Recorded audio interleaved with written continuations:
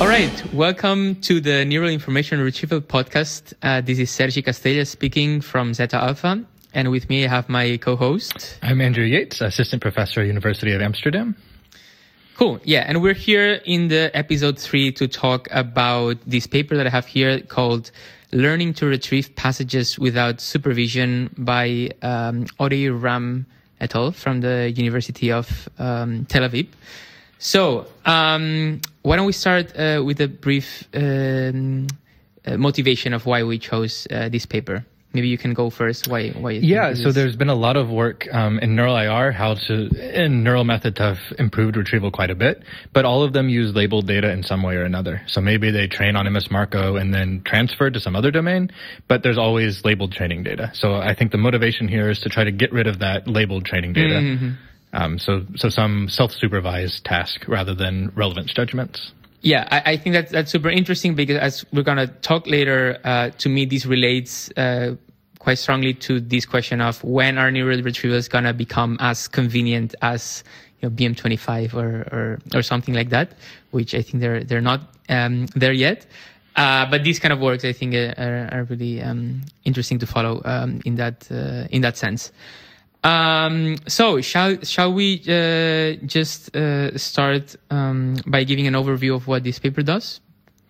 Yeah. So essentially, they take machinery that people use for neural ranking normally, and they train it with a self-supervised objective rather than labeled data, like I mentioned. So the self-supervised objective here, they call, I think, span retrieval. Yeah. The idea is they find passages that contain the same span of text. So like a name like Yoko Ono, one of these passages they modify into a query. The other passage is relevant to the query, they say. So now they just need a negative passage, and now they have a training triple. Mm-hmm. So the query, good example, negative example. Yeah, and can you just step back for a second? And I mean, this whole paper is in the space of what is called open domain question answering. So I think it would be useful if you could give a quick definition of what that right. So means. We're kind of, I guess, focusing on the retrieval part of this task. But for open domain question answering, there's normally 2 parts. The goal of the task is to essentially just answer an open-ended question. So you can imagine, ask me anything that Wikipedia can answer, and some model should be able to find the right Wikipedia page and then find the right answer on that page and then give the answer to you. So, mm-hmm. What year was, some city founded, something like that. So this is the open domain question answering task. People often, but not always, break this down into these 2 stages. So the first stage is finding candidate documents. So what are the Wikipedia pages that might give me the answer here? The second stage is some reader where we look at those candidate documents and then look for the answer in them exactly. So in this paper, they're focusing really on the retriever part of this architecture. Okay.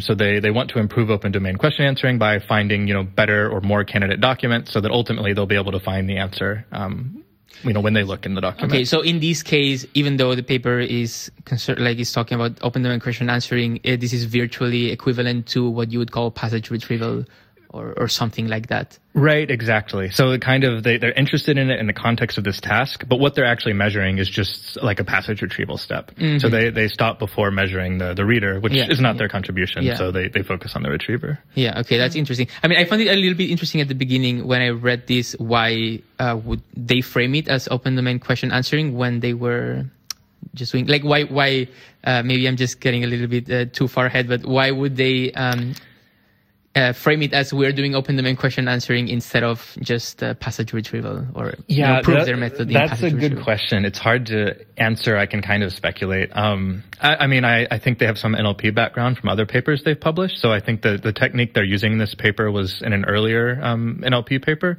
Okay. So I think this is more natural for them because open domain question answering, I think, is a more common task if you look at something like ACL. They both appear. Yeah, maybe this is too subjective, but maybe it was a bit of a more natural choice. Okay. But also maybe more practically, there are a lot more data sets here. So they evaluate ultimately on, I think, 5 or 6 data sets. Whereas with passage retrieval, there's really just MS Marco and things like triptych learning that are new annotations on MS Marco documents.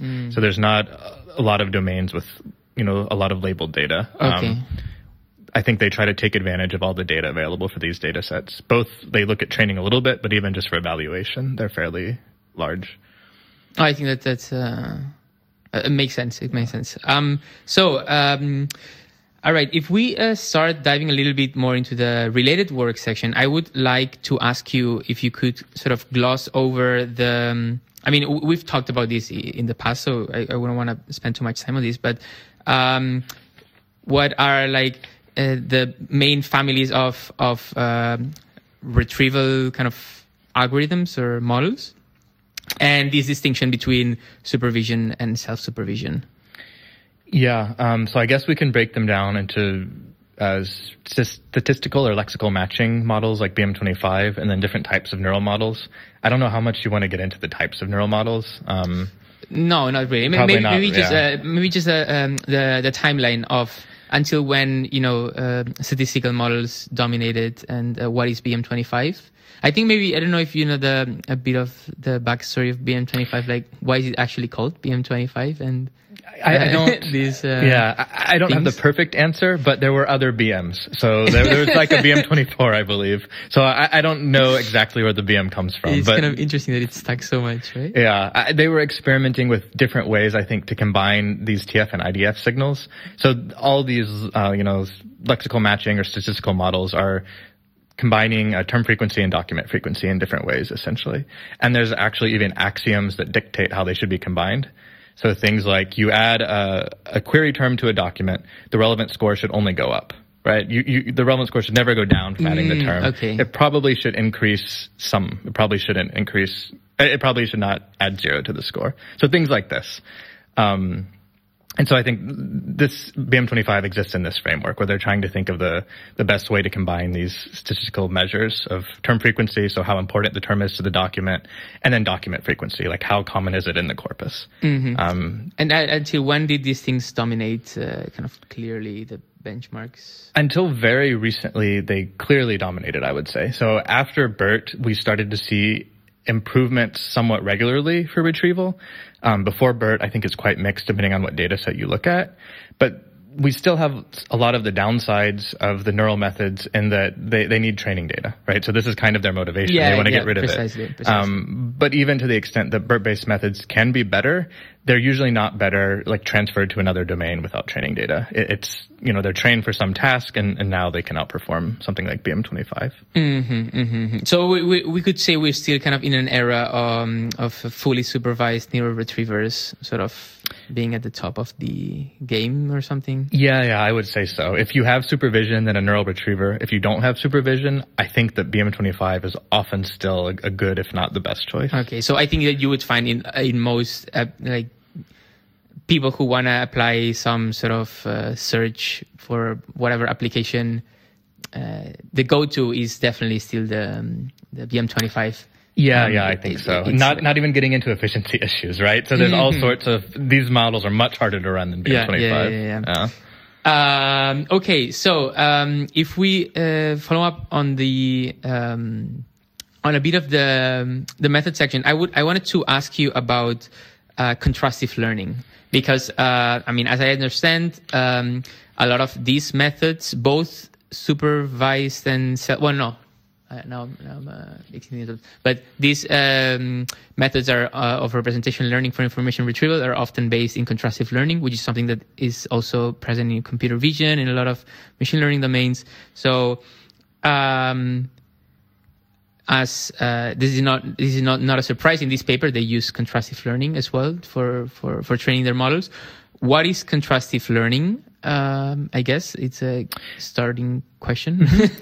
So if you think about like a classification loss, how the loss is computed, with contrastive learning, it's generally comparing two pairs.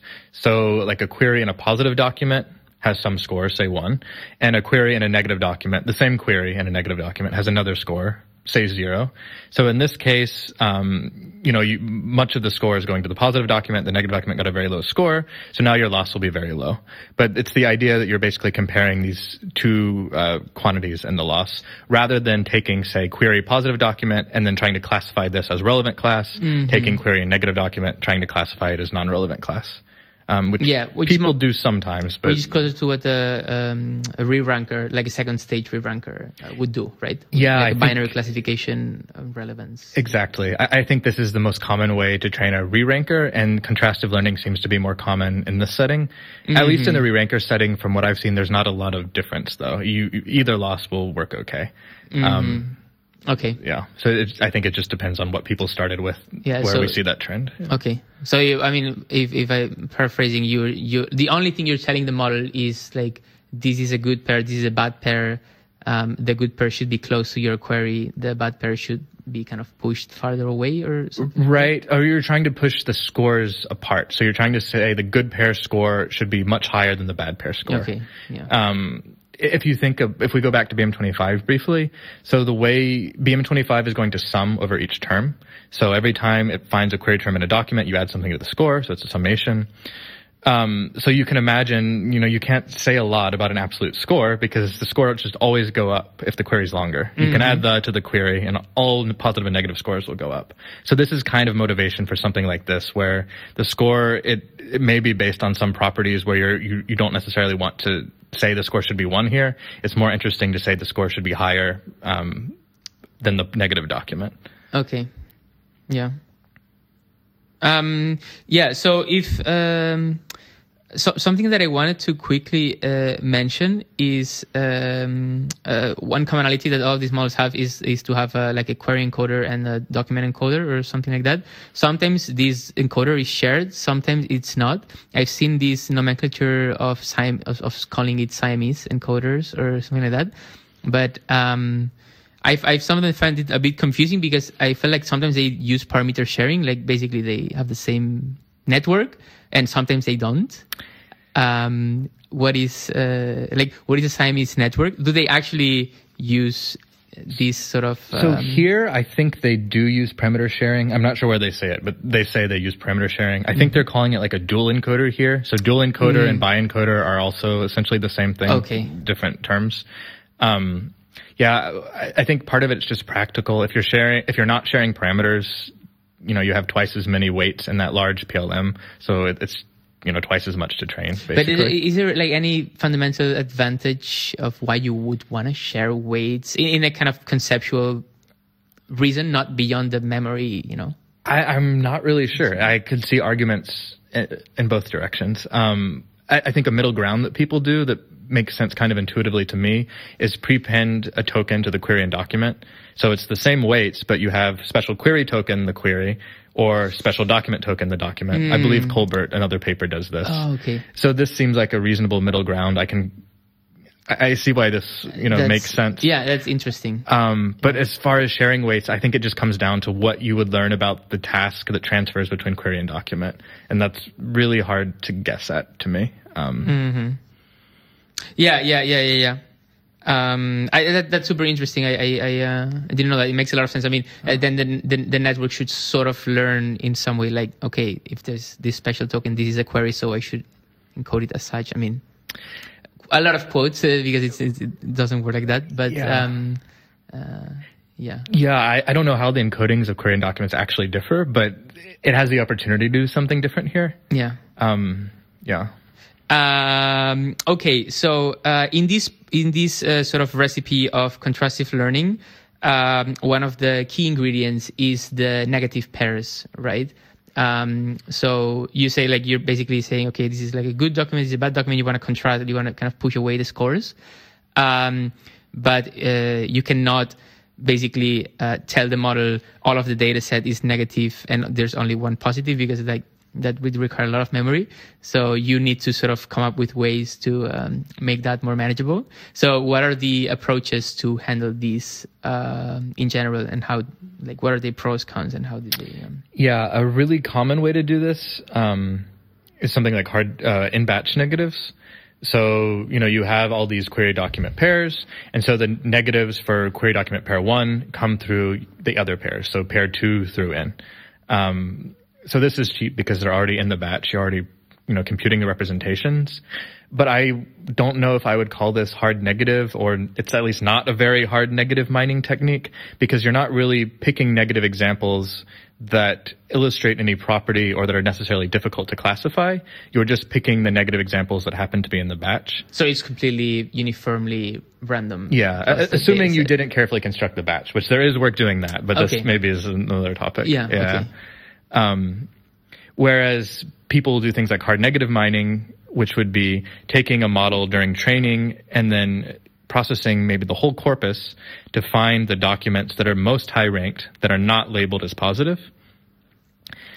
So if this is actually a non-relevant document, this is quite nice because, the intuition is it's where the model is most strong and you're using it as an example. Yeah, okay. Yeah, like you're sort of using examples that are more informative if they're like, if you pick documents that are closed that should not be close to the embedding of the query, right? Yeah. That's the intuition that I think of. Yeah, that's the underlying idea here, I think. Like, if you imagine a document in another language, like anyone can say it's non-relevant. Even if it happens to be relevant, it's not because the query is in English and you assume the person doesn't speak the other language. Mm-hmm. So you can make it simpler and say, there's no term overlap, but there's only overlap with terms like the. Well, still, even if you don't know much about the topic, it's pretty easy to guess that this document with no shared terms or minimal shared terms can't be positive, and the one with some shared terms is a better bet. So you want the most confusing example, or the one the human would have the most trouble with, is probably a good proxy for this.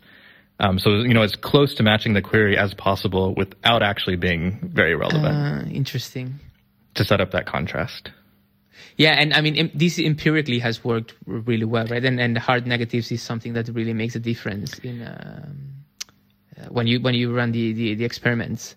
It does. So I think this is one of, I guess there's a lot of results on dense retrieval lately, but this is one of the trends. Like, there's a good number of papers now showing that, regardless of strategy, finding hard negatives is just really useful. I find it quite interesting because intuitively to me, I feel like I would expect that as long as you have a decently large batch and you let it train long enough, it should sort of eventually match, like the performance, but it doesn't seem to be that the I think it's kind of an interesting thought experiment. So if we imagine we take the batch to include the whole corpus. So now what do we do with the negatives? We could sum over all the negatives, but that means a lot of this contribution is probably coming from easy negatives, some are average. We could take the max, but now we've got to be sure that this was actually a negative. And if we do that, this is similar to hard negative mining, actually. So taking the max from a whole batch is basically equivalent. Taking nearest neighbors. For the negative, if you were to do that. Yeah. No, that's fascinating. Okay, yeah. So far we have only talked about the setting where we have labels, right? This contrastive learning. So I guess that the last ingredient to introduce here is the self-supervision part, right? How do you create? How do you do this without having any labels, by sort of cleverly having heuristics on the documents? What have people tried to do in this space? So people have looked at a good number of ways, I guess. I'll just name some really basic ones. So like if you think of a news article or a Wikipedia article, matching the title of that and the article text. Mm-hmm. You can think about mimicking what BM25 does. But again, it's probably not the hardest negative. So better examples are things like a closed task or an inverse closed task. Where maybe you pull out a snippet of a document and then try to use that snippet to match the rest of the document. So basically you take a snippet of a document, you sort of use that snippet as a pseudo query, and then the rest of the document, and then sort of maximize the similarity of those representations. Exactly. And then maybe pick a negative document in some way. It depends on the method. So they're basically improving on this technique, I think. Mm-hmm. And as I understand, this is something, this whole self-supervised, using this sort of inverse closed task that you mentioned, it is something that has been used before, but normally in combination with a fine-tuning step, right?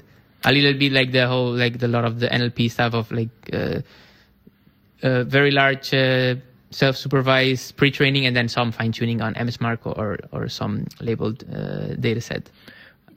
I think if MS Marco didn't exist, we'd see this happening a lot more. It's hard, but it seems to be the case that just training on MS Marco is just as good as training on one of these like closed tasks and then fine-tuning elsewhere. So I think the fact that we have this data set with so many labels is kind of hiding how well these can work in other places. This is a really interesting point. Is it like, are you kind of saying a little bit like, if MS Marco didn't exist, we would have more the research on these things would be ahead? Oh, I didn't even mean it in that way. That I'm not at all sure about. Okay. But what I mean is that, so for example, if I train a model on a closed task, it maybe will come close to MS Marco's performance, but it doesn't beat it. So we don't really publish this. We don't really keep doing this because it's not quite as good as just using MS Marco, which we have. Yeah.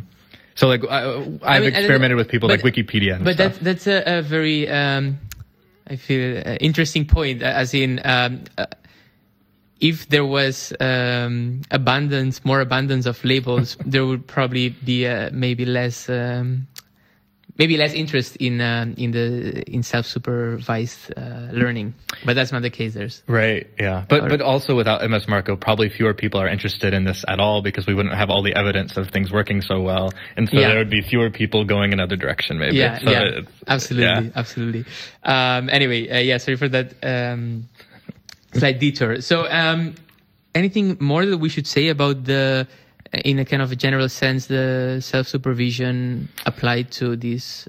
I don't think I have anything offhand other than like the details of their recurring span retrieval task. We can. I think we can get that into that right now. So just let me recap. So right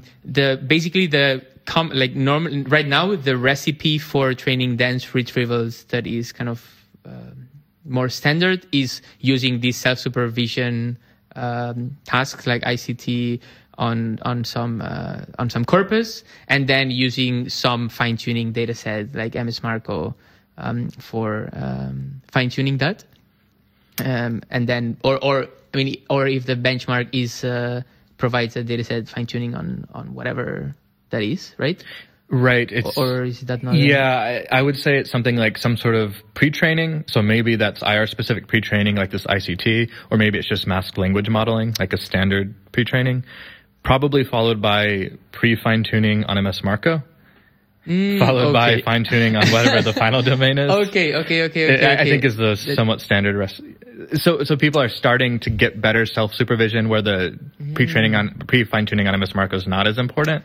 But it's if someone asks, I think you always take that option currently. Like it will only help. Okay, so you can have, you can have like masked language model pre-training, then some, is that actually, I don't know if you do, for instance, if you do inverse closed task pre-training, is it common to start from a pre-trained language model that has been trained on some masked language modeling kind of thing, or you just trained from scratch on ICT? That's true. People usually do start from a pre-trained language model. So it's actually adding like another pre-training step. So it's just like a whole stack of pre-trainings followed by fine-tuning. Yeah. So I think what you can do is something like MLM, fine-tune on MS Marco, fine-tune on your domain, or MLM, something like inverse close. Your performance is probably a bit worse than MS Marco, but maybe it works okay, and then fine-tuning on some other domain. At least that's what I understand from experiments I've run and so on. I don't think there's a lot of work publishing this ICT-type training in this domain, because like I said, it seems to be a bit worse than MS Marco. Yeah, okay. All right, yeah. So then that said, let's dive into the actual method that they propose here, because it's a bit like it has some details that are different from previous work. So what do they do here? So their basically idea here is to find passages that share something in common, so some span. Turn one passage into the query, the other into the document. So they start with a span like Yoko Ono, for example. They find this in two passages. And then so in the passage they wish to become a query, they take like a window of 5 to 30 terms around this span. So you get something kind of like a query. So the example they have here, it says something about Lennon, songs, lyrics, and contents came from his wife, Yoko Ono. 2017, Yoko got co-writing credit. Something like that. So it's not at all a query, but you can see how in some ways it's similar to one. Yeah. And then they match this with some other paragraph talking about Yoko Ono. Optionally, they remove that span Yoko Ono from the query, or they don't. Interesting. So what's the motivation for having both options of keeping the recurring span versus not keeping it? At least intuitively to me, it probably makes sense as some sort of exact matching to encourage some sort of matching, and maybe some sort of term importance might be modeled. I'm speculating, obviously. Yeah. But I could see how keeping this Yoko Ono in there and would allow maybe the model to see that this is a very salient term and to try to match it against the other one. If you remove Yoko Ono, like in this example, it's topically similar, but it might be hard to say that the passage is relevant if you ask someone to annotate intuitively, you want whatever retrieval model at some point to learn that if you search for a few keywords, you maybe want to find the same keywords in a document. So that sounds intuitively like reasonable to me. So how does this actually compare to the vanilla ICT? I think it may be the fact they have two paragraphs. So rather than taking one passage and forming a query end passage, relevant passage out of that, they're using separate passages for the query and relevant passage.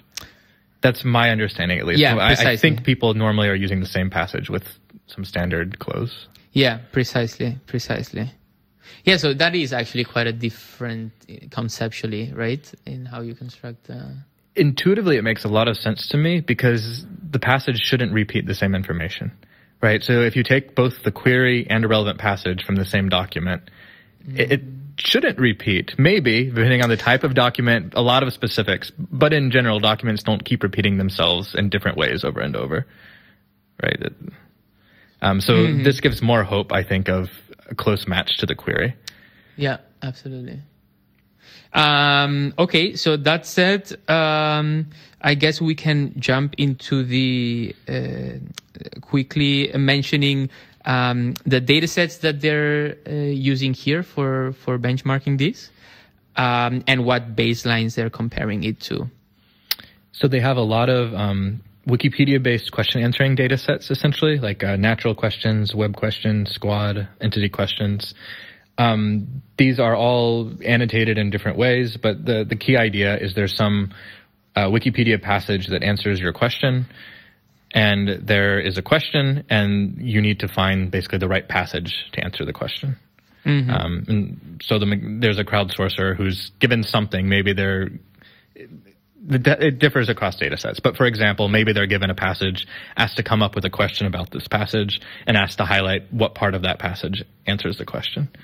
But all of the, what are all of the, because I'm assuming there's different ways there's different metrics for evaluating a benchmark. So what are the metrics that are going to be using in this paper? And yeah, here they've really focused on this open domain question answering setting. And so remember, the retriever here, its purpose is only to find candidate documents that you can pull the answer out of. So because of that, they're looking at recall at 20, or they call it, I think, top 20 accuracy.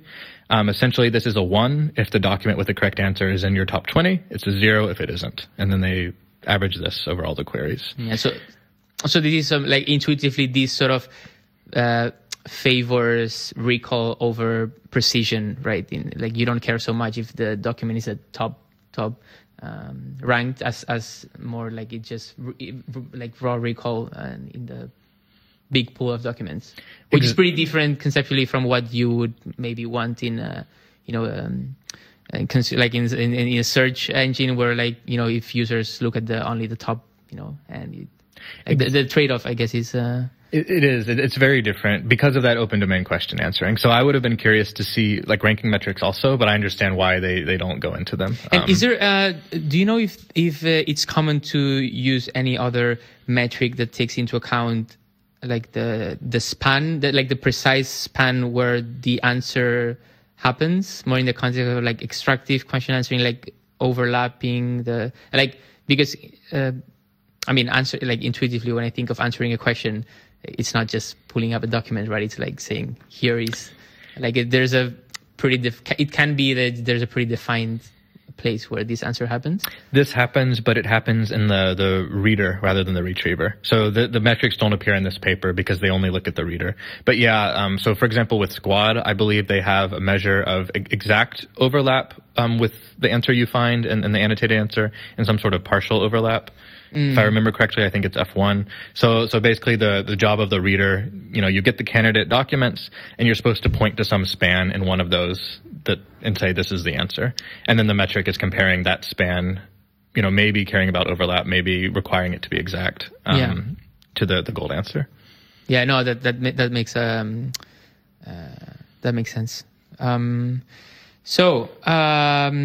Baselines. Yeah, quickly, can we quickly go through the baselines? BM25, BERT, ICT, condenser. What are these models? Yeah, so BM25, I think we talked about. It's based on term statistics, a traditional effective model.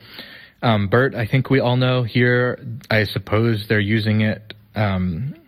Well, they don't give a lot of details, but I imagine they're using it by taking the CLS token and then predicting whether a document is relevant. Just on the plain mask language modeling trained, nothing else. Right? I think so. It doesn't talk about MS Marco pre-fine tuning, so I think so. They also look at another model trained with the inverse close task. So this is the ICT one. Here, I think the difference is that the query and relevant passage are coming from the same document. And this has some sort of corruption. I don't remember exactly what they're doing here, but they're modifying the document. I think it's something like random masking to hide parts of it. Looks like it. And then the condenser, co-condenser are essentially different pre-training tasks.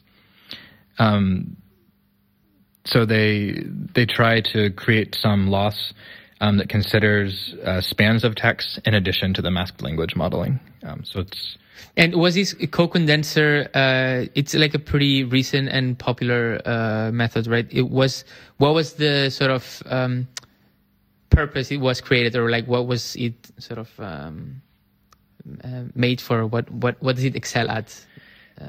Condenser, co-condenser? I think their idea is to create some model that is really good at being fine-tuned for IR. So they're not trying to do self-supervised training the whole way, but they're trying to improve the pre-training here so they can get benefits when they then fine-tune it in some way for an IR task. So it's like creating a very robust pre-trained model so that you can go and use that as a starting point for fine-tuning on whatever application you're using? I think that's their motivation. That's how they present it. Yeah. Okay. And what they're doing is they have some contrastive loss where they're taking two spans, I think from the same document, and trying to say that these spans are similar. So representation of one span, representation of another span, the representation should be similar. So It's like building on BERT, where BERT is only doing mass language modeling, looking at single tokens. So this is like some building on sequences, which is, what you end up needing with like a dense retrieval model, where ultimately you want one sequence to be encoded into a single embedding. Yeah. So. Yeah. Okay. So, I mean, I guess my question is, to what degree does it make sense to use this one as a baseline? As in, was it sort of conceptually trying to solve the same thing as the spider was doing? I think it's trying to solve the same type of thing, yeah. So it's trying to find some pre-training that improves IR. Okay. I guess the details of whether you expect to do fine-tuning after this probably depends on how fine-tuning works. Yeah. Right? Yeah. Yeah, okay. And finally, we have this DPR, right? What is this? Yeah, so this is a common, it stands for dense passage retrieval. So this is a really common bioencoder model applied to tasks like this. It's basically BERT bioencoder, where they use some sort of in-batch negatives and other negatives. So it's, some of this negative mining, and it's just trained like a standard bioencoder. So you get some vector for the query, some vector for the document, something like a contrastive loss. And this is supervised. It is supervised. So this is like, okay. Yeah, that's the key point. It's supervised. Okay. So the jumping into the results, we have in table 1, we have the results for zero shot in the zero shot setting, as in not zero examples for fine tuning for the method that they're proposing. So maybe what is your, I mean, we can comment a little bit on a couple of exact numbers, but can you describe this figure and maybe give your, takeaways, or what is your first impression from it? Yeah, there's a couple takeaways. So first, just to think about what's best. The best is this DPR because it's supervised. So they train it, supervised a lot of data, apply it zero shot to these other tasks. This DPR trained on several data sets is just the best here. Mm-hmm. But looking at other parts of it, so one thing we didn't mention is they do this hybrid approach where they combine Spider, their approach is called Spider, with BM25 scores. Yeah. This does pretty well also. So comparing it to Spider, there's an increase. Comparing it to BM25, there's often an increase. So one takeaway message, I guess, is that if you use a hybrid method here, then the pre-training does improve results. Yeah, it does improve quite substantially. Right? Yeah. So, and I mean, I think we haven't mentioned this before, but the hybrid version that they use is simply a combination of the scores with a scaling parameter, right? That they right, and the scaling parameter is just one because they say they don't want to tune it because it's a zero shot setting. So it's just a combination of the scores. Don't even. I was just gonna say they might use some development set to use that. They say it's unrealistic, so we just set alpha to 1. So. Okay, I mean, I missed that part. Okay. Interesting. People often sneak in a small development set for a parameter like that, which is reasonable because you don't need a lot of data. I mean, that was my because I mean the score here for query and document. I was assuming, I actually didn't know. I was just assuming that it was some type of just dot product or cosine similarity, which would have a range typically from 0 to 1. I believe it's a dot product, so it could be... Okay, if it's not normalized, Right. Yeah, okay. But I'm just asking because right now I realize I don't have any good idea of what BM25 score ranges look like. I have the same question of reading the paper. For BM25, we don't know because you can always add a term and the range will increase. It depends on what terms are in the query, how many of them, their IDFs, and so on. It's not bounded, right? No. The score of BM25? No, it computes a score for every query term and sums them. Yeah. So it could, I just have you could always add a stop word to the query and get a higher score. Up to some point. So anyway, it seems to work really well with this. It would be really interesting to know what the distribution of their scores, these dot products, look like. I wonder if BM25 is having effect for all queries or if it's only having effect for some queries. Maybe occasionally they have a lower dot product and here BM25 has more influence. I don't know, but I think that this could be something interesting going on there. Yeah. I mean, and I think this is interesting in the context. I think that we were talking last time on to what degree the future looked hybrid or neural retrievers kind of fully replacing. It seems like right now hybrid. I mean, it looks like it's quite surprisingly to me. Maybe it's not that surprising, but it's very substantial improve with respect to any of the two methods separately. Yeah, it is a big improvement over BM25 when they combine it. Exactly. So it does look like they have some sort of complementary. Definitely. And then maybe we should look at it without the combination. Exactly, yeah. So what do you see there? Yeah, so like BM25 only versus Spider only. Often, not always, BM25 is a bit better. It depends on the data sets, but there's a big gap for squad and entity questions, and the gaps on the other data sets are smaller. So I would say that BM25 is performing better here if we have to choose one or the other. Yeah, I mean, I would say the same. It's like it's pretty comparable and worse in other data sets. And I mean, I guess if you're being a bit like trying to speculate on how these results are obtained, it does seem like it's more robust, right? Do you mean BM25? Yeah. I mean, in the sense that this is probably quite optimized for their models. They're, but not so much for. I mean, I guess the question comes from a place of. It's kind of interesting how this threshold of surpassing BM25 is still, as of 2022, sort of this sort of gold, I don't know, like gold benchmark that is kind of a... It's very effective, right? Yeah. I mean, but part of it is it doesn't look at a lot, right? It's only looking at these statistical properties, and those are fairly general. It can't learn something that is good for one data set and will totally mess up performance elsewhere. Mm-hmm. Yeah.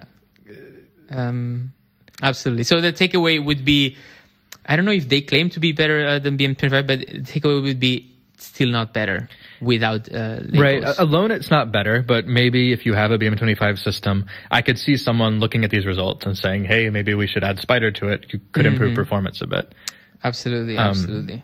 Yeah, I don't know. Anything else that you would want to add? I guess that something that would be interesting to see would be how the other hybrids compare to the Spider plus BM25, right? Like if you get some sort of very similar boosts from combining the co-condenser with BM25 or something like that, you know, if it's something quite specific about Spider that it really seems to capture some really, complementary thing that BM25 doesn't, or if it's, or if like pretty much any dense retriever.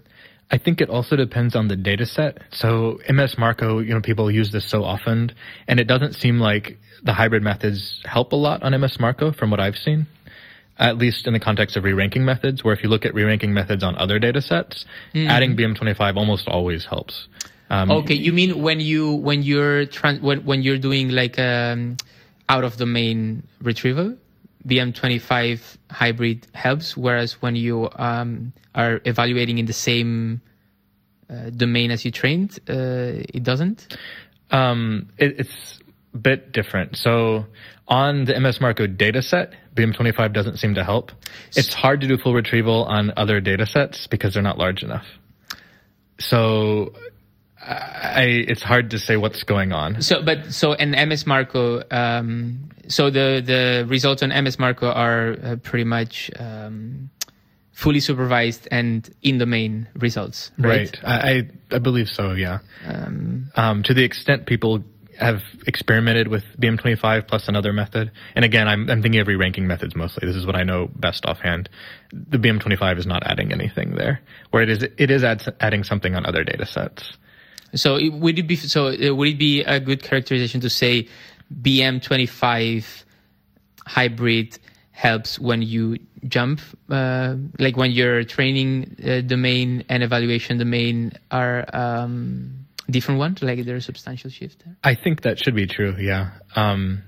So if you think about what could possibly happen, either the domains are so similar that training on the first data set is good enough and it will transfer well, or the domains are not that similar, in which case we know BM25 is pretty robust across domains, so it seems very likely to help in that case. So to me, either way, it seems like something to try, if not to default to, assuming that's what you care about, this performance, and you're okay with running two models and all of these issues. Yeah, of course, taking all of that aside. Are there other things that you want to mention about this first I think we could results. move on to the other table. Absolutely. So they have these zero-shot settings also. So yeah, what is are you talking about table 2 or table 3? No. I think we could. Should we skip to table 3? I think so. Yeah, I think so also. That's fine. So in table 3, this is like a few shot setting. So they have in examples and in supervised examples that they use to train. And then they evaluate after training on that small number of examples. Mm-hmm. So here, what we see is that as the number of examples increases, the benefit of using the spider method decreases. So pre-training is useful in a zero-shot setting or in a low data regime, it seems like. But ultimately, the pre-training is not buying much when you have access to a lot of training examples. Yeah. I mean, this would seem to validate the kind of hypothesis that their pre-training task is superior as a standalone training for unsupervised dense retrieval, right? I think so, yeah. It is better than co-condenser in the lowest data regime, looking only 128 data points. And it's a bit better looking at a larger number, 1024. So I think this does support pretty reasonably, yeah. That is interesting, but it's also interesting to reflect on, like, okay, to what degree this is okay, this task seems to be superior in the fully unsupervised setting. But if you only need, 128 examples to sort of bridge that gap, right? Does it really matter that much? Practically, maybe not. Scientifically, maybe it is useful because it points in the a direction of a pre-training task that's working better. I think this is it's one step on the road, not the end of the road. So we can improve on this. Of course. Even with 1024 examples, it seems better than co-condenser often, not always. Okay. It depends if you look at natural questions or trivia QA. So on this trivia QA data set, I think it's always better than co-condenser. If you look at the natural questions, it's quite close to co-condenser. So the benefits are starting to disappear at 1,000 examples. At 1,000, yeah. So it's more close to what, indeed, it's more what, like the 1,000 is closer to the threshold, right? Where the gap is bridged. Yeah. Yeah, so to me, this points in the direction of this is good as a replacement for labels, but it's not improving anything over having labels. I don't know that I expected it to, but it's interesting. There's no improvement at all once you have a lot of labeled data. Yeah. So I guess a follow-up question would be: do you think this task has a potential to become a new standard for in this sort of pre-training stack of tasks? Or is it just like MS Marco is just too good to? No. I think there's a lot of benefit in having better pre-training tasks, and it's very early, but to me this seems like something that is here to stay at least for some time. Mm-hmm. So the idea: don't take the query and paragraph from the same document, use some recurring span to align two different documents, create them in that way. I think it's very intuitive to me, especially when you think about repetition in documents. Yeah. This always comes up for me. Yeah, I mean, it's super simple, right? It's not like some convoluted heuristic-based 12 hyperparameters thing. It's pretty straightforward to... It's straightforward, and the filtering they do is very straightforward, right? Something about, eliminate stop words, has to be some length. Mm-hmm. You take a query between 5 to 30 tokens. It's all pretty intuitive, I think. Yeah. So I don't know. Do you have any other comments to make about table 3 before we jump into a little bit more of the? I don't know. I have a couple of points on a bit of a broader picture. I think we can jump into the high level ones. I think, like I said, the main takeaway here is that there are benefits. They start disappearing as you have more data. I guess that's not necessarily surprising, but it's interesting to see. Yeah. Okay, perfect. Yeah. So. What I wanted to bring up was,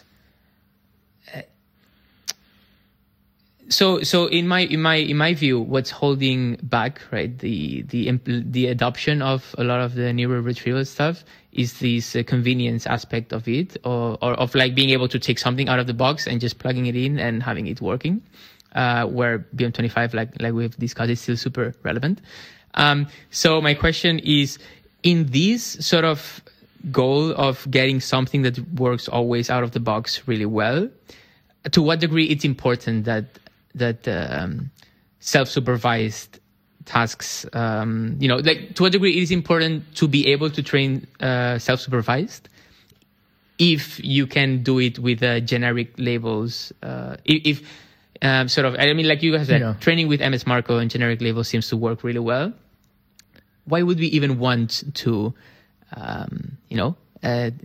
to train models without labels at all? That's a good question. Purely practically, maybe there's no need to train models without labels if your only interest is performance and MS Marco is transferring fine to your domain. I think what matters, though, is whether or not this is true.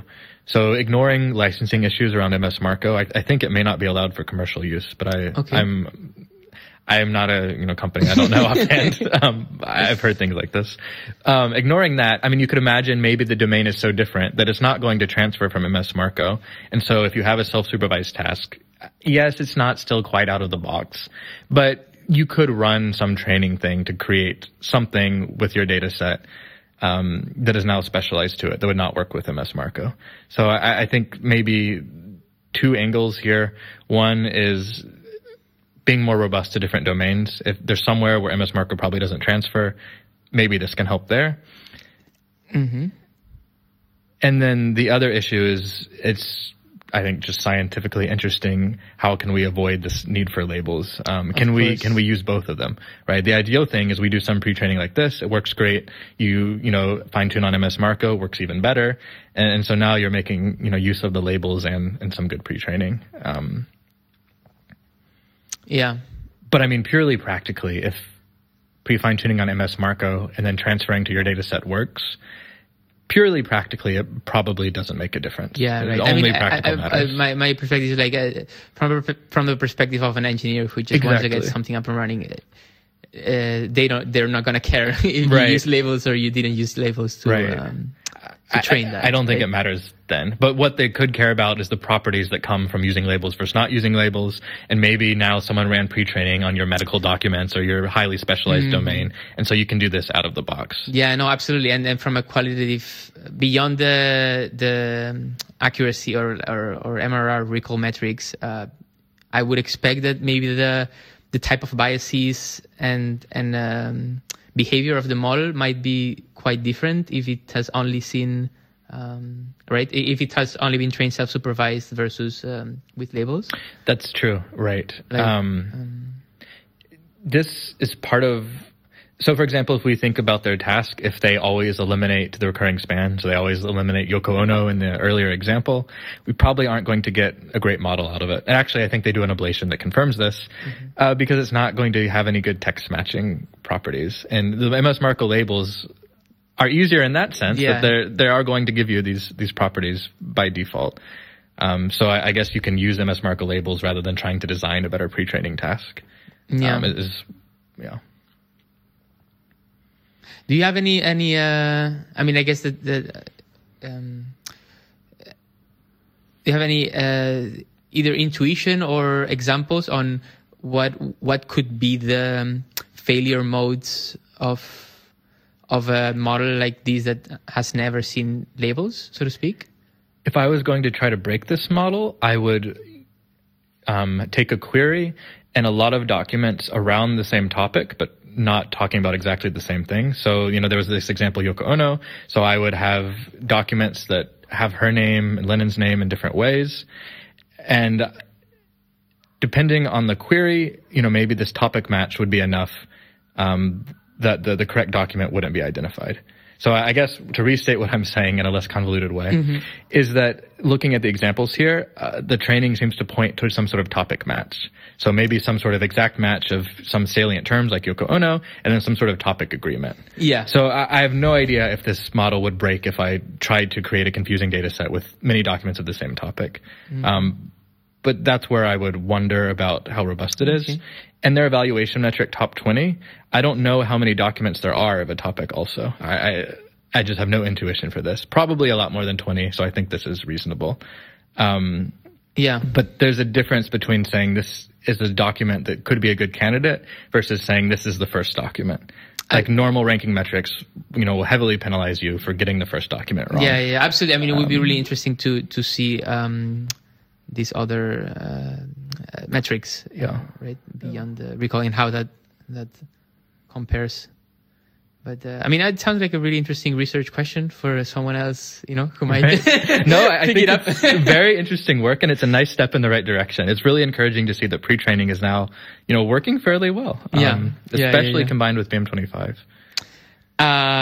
Okay, so I guess I can ask you, staying on this bigger picture thing, how do you see if you were to make a prediction of how the timeline looks assuming that some sort of neural retrieval stuff is going to become more mainstream into, just information retrieval in pretty much everywhere. How do you see that timeline happening, and how does this sort of work make you be like more hopeful or less hopeful? Or I think this is a nice step in the right direction to outperforming BM25, not necessarily, like an 80% or a 50%, some massive improvement like we see with re-ranking methods. But I think looking at how close BM25 is on most data sets, things are, to me, they're getting fairly close to the point where you can consistently outperform BM25 robustly, not necessarily by a huge margin, but, by a significant margin. So clearly I'm just guessing, but I would think within the next year or so, maybe 2 years, it would be possible to do this. Yeah. It's already very close. Within 2 years to sort of start seeing models that truly and robustly outperform BM25 in this sort of out-of-the-box performance setting? Yeah. Spider is really close to that. So this could be out of the box, and it's just a little under BM25. So 2 years is maybe even a little conservative. In a year, actually something that has been announced only a couple of days ago, and we only could look into it very quickly, was this OpenAI text and embedding API. Basically, they announced that they are as part of their API, you can compute embeddings for text that are really good for retrieval, apparently, just out of the box like that. I think that's still a paid thing, and it's maybe we were going to talk about this in the future, but actually that I think it tries to solve this sort of problem, right?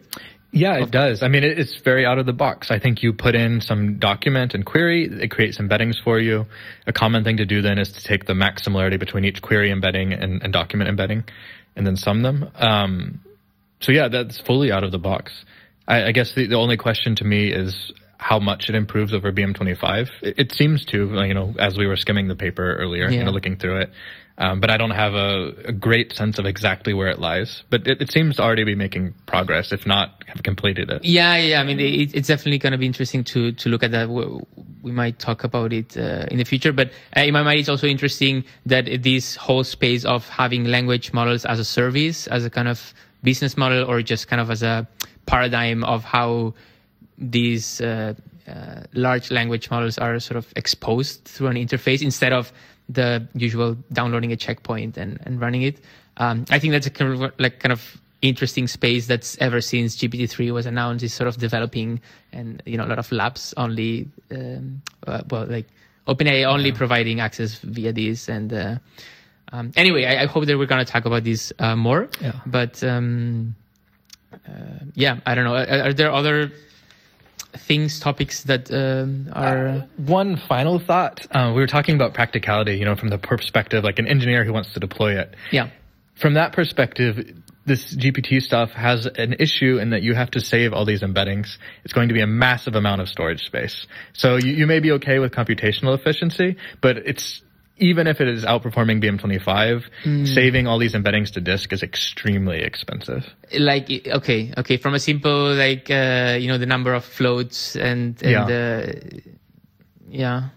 So, an embedding, I think GPT-3s are larger, but 768 dimensions. Pretty standard. Each is a float. And now the storage scales with the length of the document. This is a new property.